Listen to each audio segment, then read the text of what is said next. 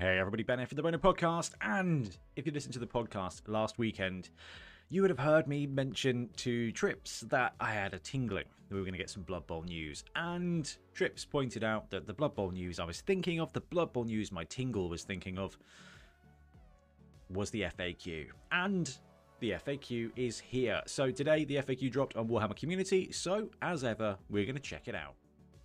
Okay, so over on Warcom, there's no article about it yet. That might change later, but you go to downloads, you go to Blood Bowl, and then you've got, if you don't know about it, this is where all the star player cards are, which is actually really good, but we don't care about that right now. We are going to click Designers Commentary November 2023.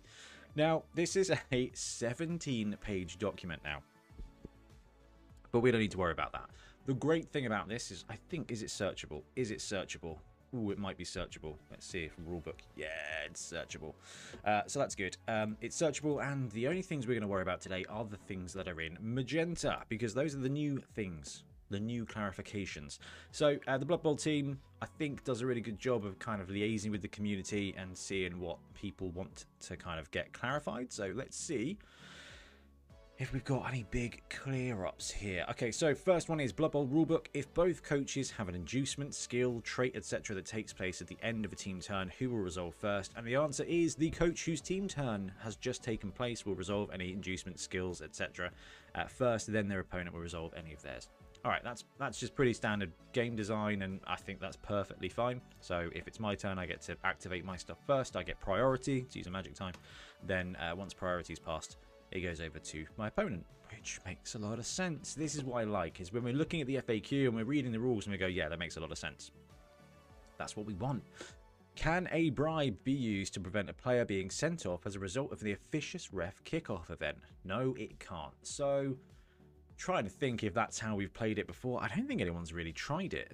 So, in my league or in any of the tournaments. So, no, I think because of the way it's written, you don't kind of consider it.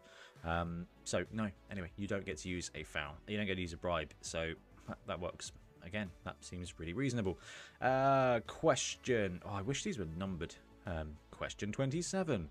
If a player that is stunned becomes stunned again, what happens? So, how much stun can you stun a stun if a stun player is stunned? If a player begins their team turn stunned, they will automatically roll over and become prone at the end of the turn. Alright, that's wicked. The reason that's such a good bit to clear up is as a vampire coach, or if you're using animal savagery, and you deck one of your own players during your team turn, that's not fair. If you bite one of your own players that was stunned at the start of your turn, now they're going to trigger at the end of your turn and become prone. But if you begin your team turn not stunned, then they don't. Okay.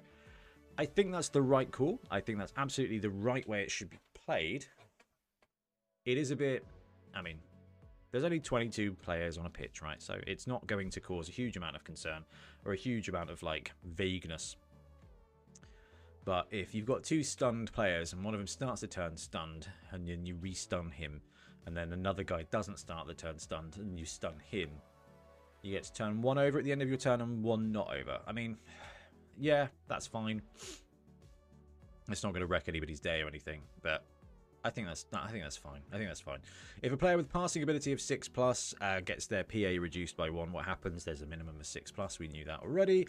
Do I have to argue the call in order to use a bribe? No. But should the bribe fail, you cannot then attempt to argue the call as the chance to do so has passed.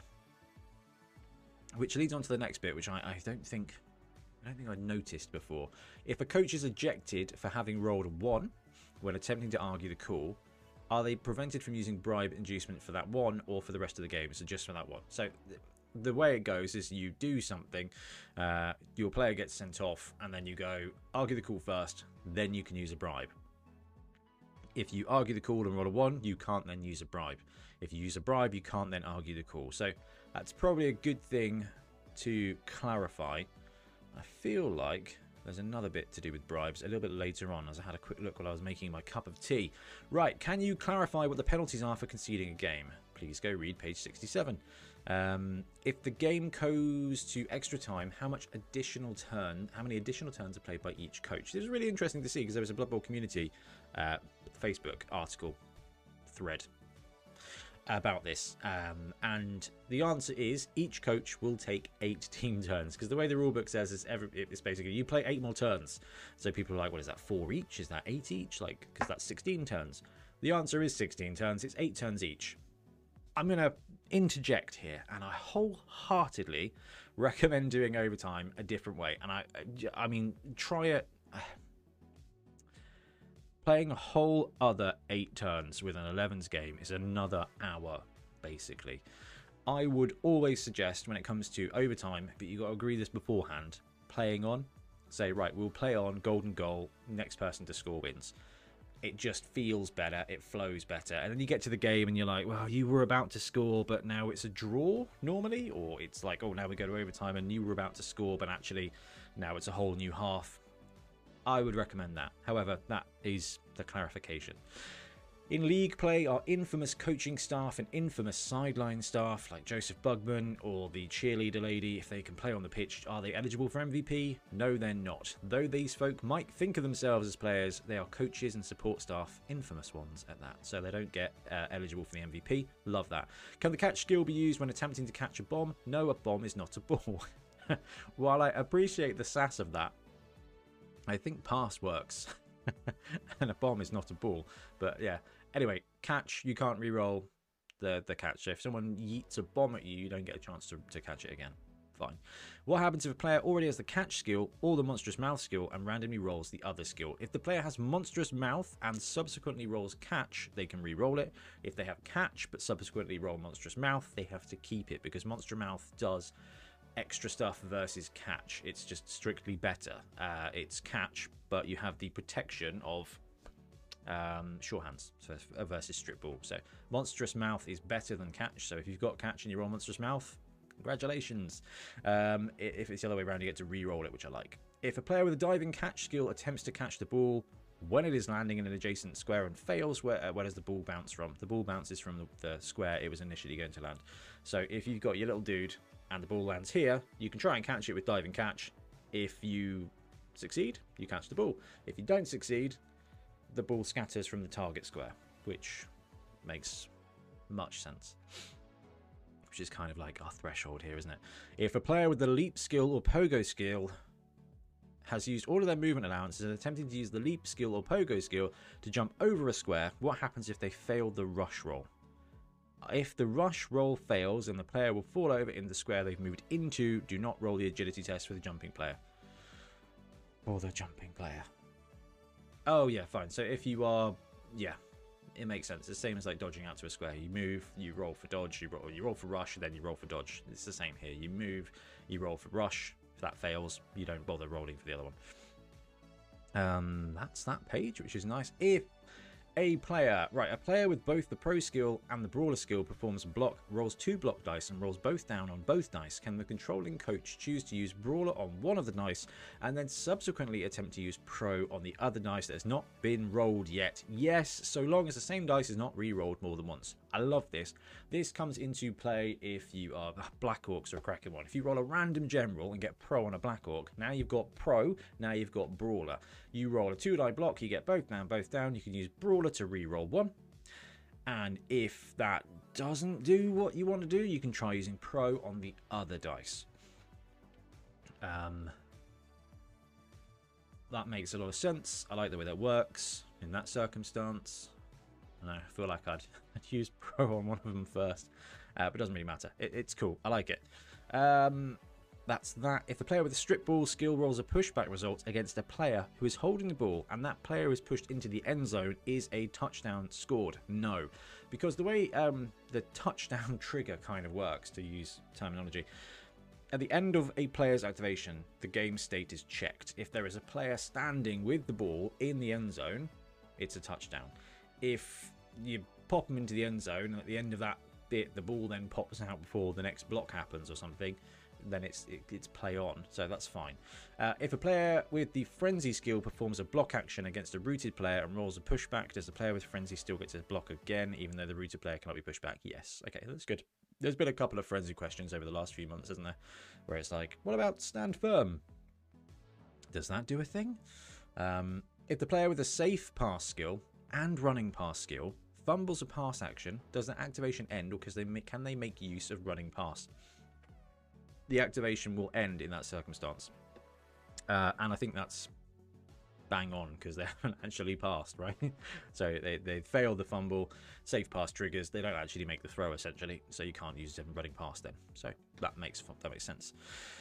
If the player that is performing a block action against a player with the Mighty Blow +1 skill rolls the player down result, can the defending player use the Mighty Blow +1 skill? So I go punch an ogre, I skull out. Does the ogre get to use Mighty Blow? No, as the player with the Mighty Blow +1 skill has not performed the block action. Okay, again, that makes sense. I missed the way it was done in the old times, where it was kind of like pretty straightforward, wasn't it? It's like, oh, I've got Mighty Blow. It just works all the time. But I guess it's better now. I don't know. It's fine. If my player with Animal Savagery trait, this is an interesting one because this has been asked quite a lot. If my Animal Savagery player lashes out against my own teammate and has Pile Driver, is my opponent able to make me perform a foul against my teammate? No, they cannot force you to use the Pile Driver skill. Love that. Clears it up. Normally what Pile Driver does is you block a dude, you roll for armor. If you don't break armor, or if you just don't like the result, then you can foul them as well for free. It's not free, it uses your foul action, and you can get sent off as always. So Pile Driver is the kind of skill that works really, really well on players with Dirty Player. So your Death Roller and your Snotling Love Wagon. Beautiful, beautiful combo skill. I love that. Snotling, so you got the Pile Driver on the Dirty Player, Snotling Pump Wagon with a couple of guard trolls. You just absolutely boom in through. Absolutely love that. Can a player with the ball and chain declare a foul? No, they can only use ball and chain. If the player with the ball and chain trait rolls the Pile Driver skill, do they get to re-roll it? Yes, they do. Does the player with ball and chain trait generate star player points as if they cause casualty as part of a block action performed during a ball and chain move special action? Yes, they do. Can a player with the ball and chain trait use the brawler skill? Yes, they can, because they are not blitzing, but they are making a block action. Cool, love that. That all makes a lot of sense. Can a prone player who becomes rooted still stand up? Yes, please stand up. Please stand up. Does a player who has lost their tackle zone as a result of the hypnotic gaze trait have to drop the ball? No. That is probably in response to the wording of Bloodlust. If you fail a Bloodlust, don't bite a dude. At the end of your activation, you lose your tackle zone and you drop the ball. Hypnogaze kind of works very similarly, so I can understand people wanting that cleared up. I mean, yeah, that's fine to clear up. Does a player with Hypnogaze who targets a player with the foul appearance skill need to roll for foul appearance before performing the Hypnotic Gaze special action? Yes. So I Hypnogaze you, I walk over, I've passed Bloodlust because I'm a good vampire. Then before I Hypnogaze, I foul appearance. Works differently to the Blitz trigger, I believe. Because the Blitz trigger, you declare a target with the action so that it can get stuff like foul appearance working, but more importantly, dump off. When I use a bribe, can I use additional bribes if the first one fails? Yes. What kind of self-respecting referee is going to turn down more gold? Love this. So we've had a bit of a bribe clear up here, which is probably in response to the changing of turnover rules. Maybe it is, maybe it's not. So if you foul or get sent off, you can argue the call. If you fail the argue the call, i.e. you roll a 1, you don't get to use a bribe. If you fail the argue the call but don't roll a 1, you can then use a bribe. If that fails, you can use as many bribes as you've got. I like that. That seems very above board. If Lord Borak, the Despoiler, is KO'd or removed as a casualty and then subsequently returns to the pitch, does he still lose his reroll? Yes, although the KO will only remove him temporarily, he has still been removed from play. Okay, that'll be useful because Borak's pretty good in tournaments with that extra. He's a strength 5 bruiser. Again, got a good bit of dirty player and comes with the kind of reroll. Really good fun. I'm even doing the Borak thumb. During a move action, can the giant mercenary player inducement change facing while not physically moving any squares, i.e. spend 0 of their MA to change facing while staying in place and end their activation? Yes, it may change its facing without having to move any squares. This is massive. It's giant if you are running a giant, so you can activate the giant and instead of, you just move for 0. Can you block and then change facing? I don't know. I'm going to say yes. Love that. Okay, that's pretty straightforward. What have we got here? Norse. If a player moves into a square in which the ball is placed as a result of Ivar Eriksson's raiding party special rule, do they have to try and pick up the ball? And if they do they ignore the modifiers to the agility check provided by opposing tackle zones? Yes, they must try and pick up the ball as normal, and they will be affected by the modifiers provided by opposing players' tackle zones. So Ivar, the animal, can activate, choose a dude within a couple of squares, 3 squares or something, and they can move 1 square just free. If you move that player onto the ball, they still got to try and pick it up, and therefore, if they try and pick it up during your active team turn and fail, then I don't think it's going to be a turnover there. If a player is removed as a casualty by Skrorg Snowpelt and then subsequently patched by an apothecary, does his team still gain the reroll from the pump up the crowd special rule? Yes, it does. And we've got Amazon clarification here too. If a player uses hit and run trait to move out of the tackle zone of a player with tentacles, does tentacles get to use the skill? No. I think I've seen quite a lot of discussion about this kicking around. Tentacles is a weird skill. I feel like it's kind of, I don't know if it's been nerfed in this edition, but it's kind of, Tentacles just doing Tentacles thing. Hit and run just kind of escapes you that, which is interesting. I would have probably ruled that as a yes, but actually that's fine. It's clarified. Amazon coaches, be aware. Tentacle coaches, be very aware. All right, here we go. So vampires are the big shiny at the moment, right? They've got some very cool star players. They've got some very cool roster builds. It's just a very cool team. I'm very much enjoying them. But there's some complicated rules. So let's have a look at some of the clarifications from Spike 16. Does the running pass skill allow a player with the bloodlust trait to continue moving after biting a thrall and then performing a pass? Yes. I'm trying to think of whether we bother talking about that because it's quite specific. It is going to come up. So if you've got... It's not really going to come up. When are you going to take running pass? Maybe a random passing, but don't do that. Guys, don't do that. So does running pass allow a player with bloodlust trait to continue moving after biting a thrall? So you activate your thrower, your vampire thrower. You didn't like him very much, so you gave him running pass. And then... Well, I suppose in this circumstance, it's actually really good. You fail, you move to a thrall, you chomp the thrall, continue moving after biting a thrall and then performing a pass. So you bite the thrall, you bite the dude at the end of your move. Then you can throw, then you can move. To continue moving after biting a thrall and then performing a pass. That's an interesting one. After moving, after biting a thrall, and then performing a pass.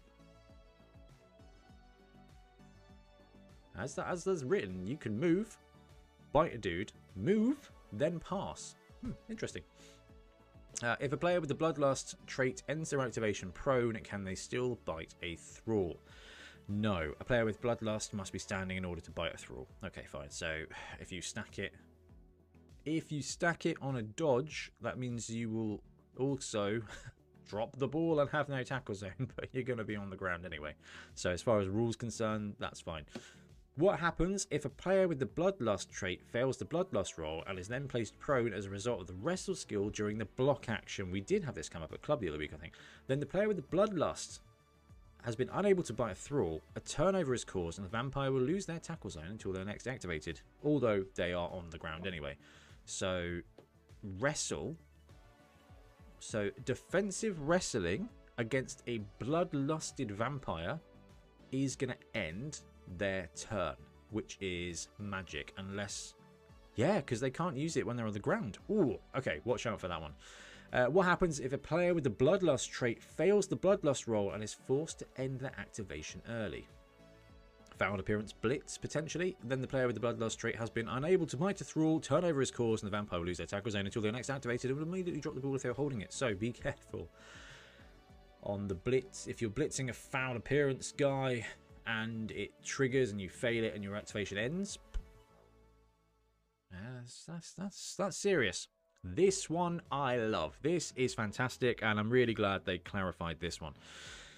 Which players count as dwarves for Ivan the Animal Death Shroud's Dwarven Scourge. Dwarven Scourge special rule. I say it wrong. I'm sorry. Well, If it looks like a dwarf, walks like a dwarf, and holds grudges like a dwarf, then it is probably a dwarf. However, just in case there are any doubts, the following players are considered dwarves. Dwarf blocker linemen, dwarf runners, dwarf blitzers, troll slayers, death rollers, old world dwarf blockers, old world dwarf runners, old world dwarf troll slayers, chaos dwarf blockers, bull centaur blitzers, grim ironjaw, scroll half-eye, grombrindle the white dwarf, gave that one away, and Joseph Bugman. In addition, any player who has dwarf in their position name, or any player who is described as being a dwarf in their background should be considered a dwarf for the purpose of Ivan's special rule.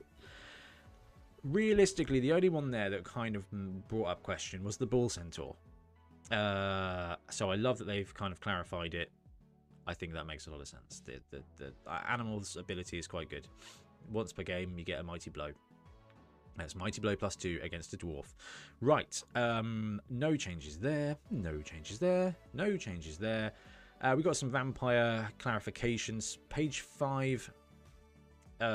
Replace the first sentence with the following. Whenever a player with this trait activates, even if they are prone or lost their tackle zone, after declaring an action, they must roll a d6, adding +1 to the roll if they declared a block action or blitz action. That is for triggering Bloodlust. Page 9, we're not going to worry about. That's the teams of, like, what they're called, heroic teams or something. Don't worry about that. Old World Alliance card pack. Don't worry about that either. Okay, so some really good clarifications. The running pass one is interesting as written. It means you can declare a pass, declare a pass, fail Bloodlust, run to a guy, eat the guy, then move, then throw the ball. That is how it's written. That's probably how you're going to see it play out. Is that how I think it's meant to be played? I think you're meant to be able to bite the guy, throw the ball, then continue moving afterwards. But hey, I'll take a boost to vampires. But the really interesting thing, we've had no tier changes. And the Megastars list has not changed. Personally, I think that's probably fine. And I say that because it's November, and if you've got a tournament in December or January or February or even March, their players have started brewing up their rosters. The rule packs are already out. So I do very much like kind of holding off on that potentially, and maybe doing it just once a year. Megastars wise, there's a clamouring for Cindy to be promoted to a Megastar.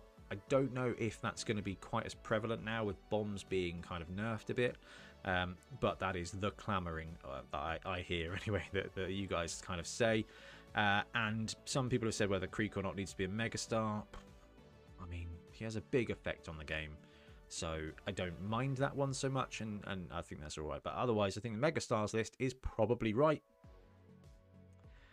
I am intrigued to see whether any of the vampires will make it on there. I don't think so. I think they're good, but I don't think they're broken. I think they're very good. I just don't think they're broken. So that's probably quite good.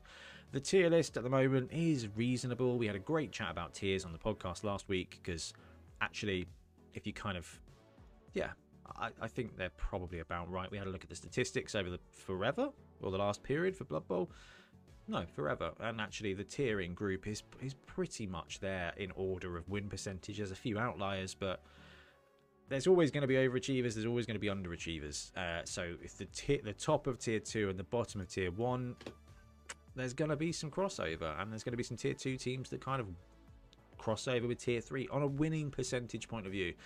And actually, games don't have to be perfectly balanced to be fun. They just have to be fun to be fun. And sometimes unbalanced stuff can be unfun, and then you can't have an unfun fun game, so it stops being fun. Hence this list of shame here. Some of these make the game a little bit unfun. With the fun back in, and the removal of the unfun, then I think the unfun is less, and now it's more fun than it was unfun. So I like that. Anyway, I think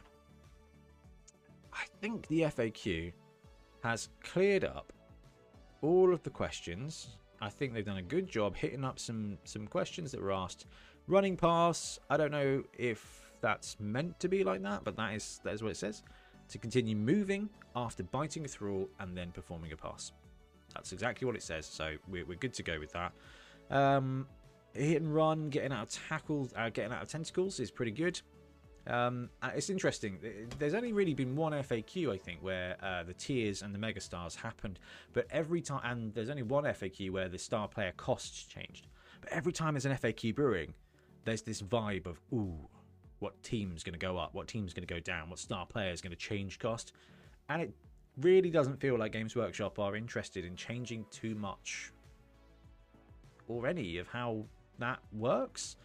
And, you know, we're wargamers. You look to the left, you look to the right, you see the historic cesspool that 40k was, and then you see the wordy misery of Age of Sigmar. And we kind of sit on this island of Blood Bowl where all we want is to overtax star players a little bit. Well, actually, the Megastar rules allow you to do that now, and that's not bad at all. Tiers, change up your own tiers for a tournament, doesn't really affect the way the game plays. And actually, there are some real edge cases when it comes to FAQs. Now, I would be remiss in saying that the other clamouring is for bombers, goblin bombers to be fixed. And with the way they've gone, and like I said, it's about removing unfun things from the game. Bombs were not fun. They were fun while you were bombing, but they added a lot of time, okay? So my role is about optimization and workload kind of management. Every kind of bomb procedure added some serious ticks to the game. And if you're running snotlings with 2 bombs or goblins with 2 bombers, it adds, I don't know, that probably adds 20 minutes to your game. Already you kind of like, is it worth it? Is it as overpowered? And actually, spending 20 minutes having your guys blown to bits, I mean, even Saving Private Ryan, the intro was only 8 minutes long. That was awesome at 8 minutes. 20 minutes, that would have been a bit much. But that is the clamouring. The star player tweaks, Cindy, and the bomb procedures. I think they've potentially gone with the kind of less is more, the safer is more approach, because actually that gives the overall kind of more fun approach. It sucks for goblins, but everybody else makes the game a little bit more fun. And well, we run TO, I mean, we beat TO a lot. We did what, 50 people at Bonehead Bowl. Oh, I don't know. It worked. The game is working really, really, really well. And I think it is potentially at the point where it's perfectly imperfect in a really good place. So I'm very happy with that. Anyway, let me know if there's any glaring things that have been missed by the FAQ, or if you disagree with anything particularly. I'll be surprised, but sometimes you guys are significantly more detail orientated than I am, and I want to hear it. Anyway, I'm going to wrap up. We'll be back soon with more Blood Bowl content. Yes, we will. Goodbye. And also happy blocking.